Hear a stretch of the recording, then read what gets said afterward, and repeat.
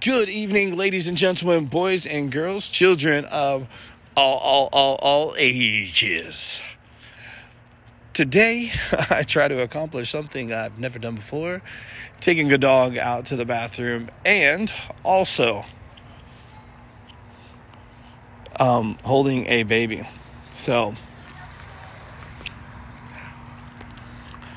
And waving at people while I'm trying to do my devotion. So it's the things that happen while you're outside, and you get to be a part of it, and you can laugh and you can enjoy, because I am. I'm enjoying it. So anyways, today is day 37. Day 37. So excited.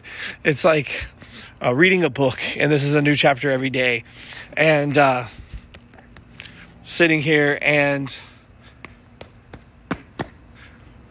just allowing God to work and to move and to do whatever he wants to do. So today, James 1:2-4. Count it all joy, my brothers, when you meet trials of various kinds, for you know that the testing of your faith produces steadfastness. And let steadfastness have its full effect, that you may be perfect and complete, lacking in nothing. So I guess tonight I am learning something. It's the testing of my faith. Amen. I got an amen corner here, so y'all enjoy my amen corner while...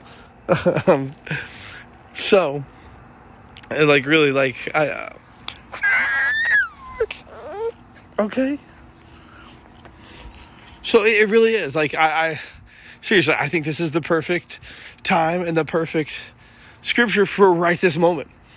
And so anyway, when's the last time you went through a problem or situation and were like, thank you, God, for that person pulling out in front of me? Or thank you, God, for that person who tried to fight me? Or what about when it's deeper, like sickness or loss of someone? Our human mind thinks completely different. Instead of thank you, God, it is why, God, why? Or God didn't even show up for me. What if Paul and Silas were thrown in prison and just complained the whole time? Exactly. What would happen? What if they fought and argued and just blamed God for everything? Walls and chains wouldn't have broken and lives wouldn't have been changed. When we praise and thank God and count it all joy, God shows up, and God shows up big time. And others see it, and their lives changed.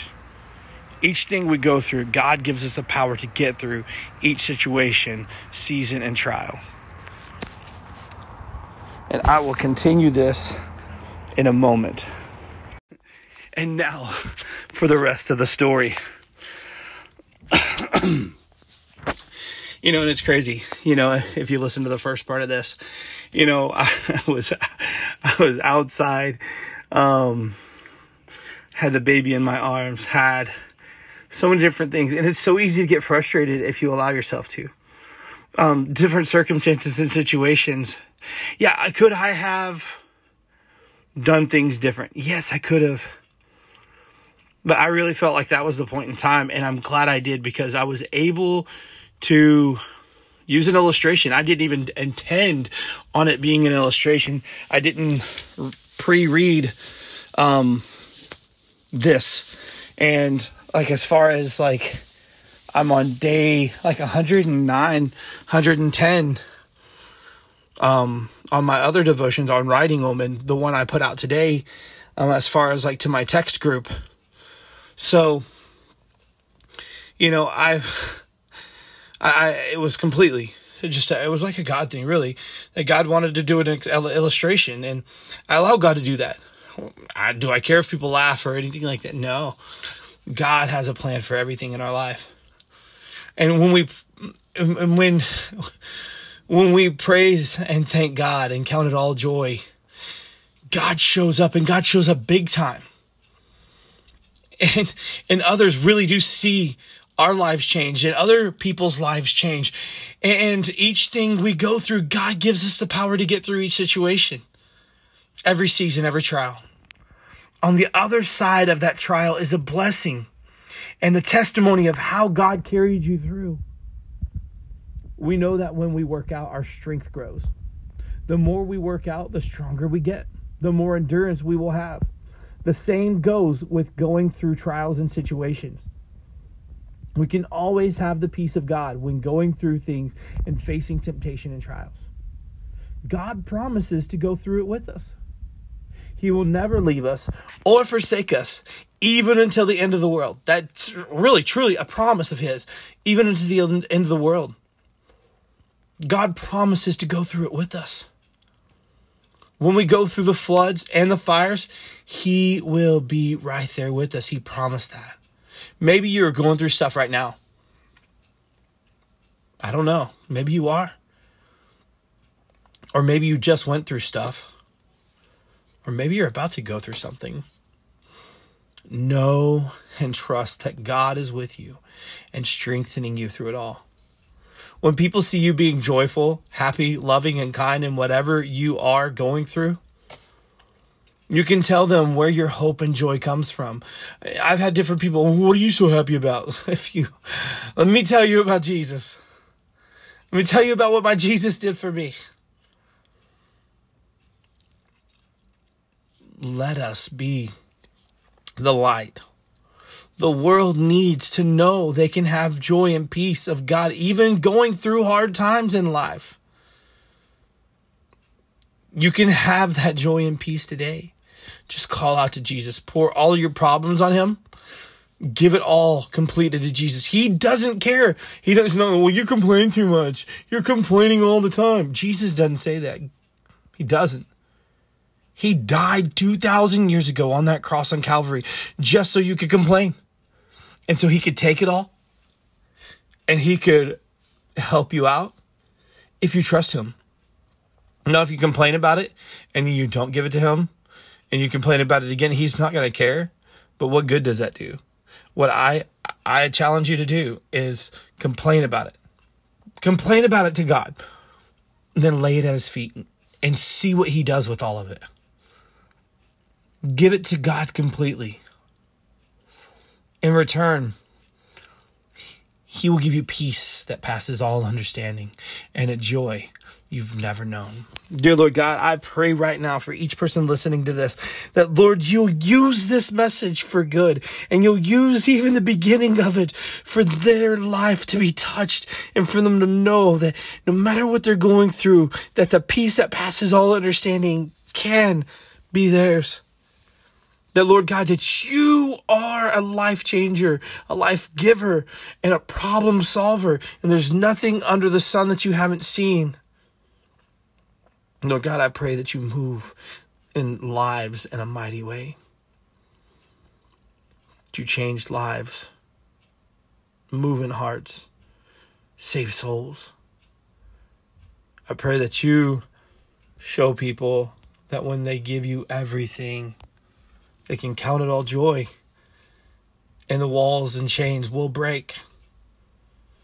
And Lord God, I pray that if there's anybody out there that's thinking about self-harm or suicide or harming others, Lord, that you wrap your loving arms around them, that you show them such a love that they feel so loved.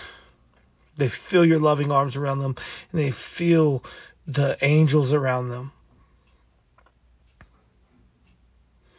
And Lord, I thank you for that. I thank you for loving on them. I thank you for hugging them for me. And Lord, if there's anyone out there that doesn't know you as their Lord and personal Savior, I pray, Lord, that right now you give them confidence and strength and the courage they need to ask you into their heart. And if you do want to do that, just repeat after me. It's not my words that save you, believe me. It is you asking Jesus into your heart and for forgiveness of sin. I do nothing. God does. Jesus, I come to you and ask you to forgive me of all my sins and cleanse me from all my unrighteousness. I ask that you come into my heart and make me brand new. Clean me up. Change me. I ask you to be my Father. Take care of me. I believe that Jesus died for my sin, and I believe that he rose from the grave, and I believe he's coming back again. I believe that you are the only one that can save me from my sin. So I give it all to you. Thank you, Jesus, for forgiving me of my sins. Thank you for coming into my heart. Thank you for making me brand new. In Jesus' name, amen. I pray that God does a mighty thing in your life. And believe me, it's not easy to live a godly life, but it is worth it. It's a daily process, daily dying to self, taking up the cross, crucifying the flesh. I believe that God has a plan for your life. And if you could see the whole plan before you laid out, it's the exact same plan that you would choose for yourself. I pray that each person out there, that this week, God does amazing things in your life and your family. Thank you so much for listening. Thank you so much for just being here and sharing this with other people and sharing with me in the glory of God. I thank you so much. And always remember, Jesus loves you. I love you. And iron sharpens iron.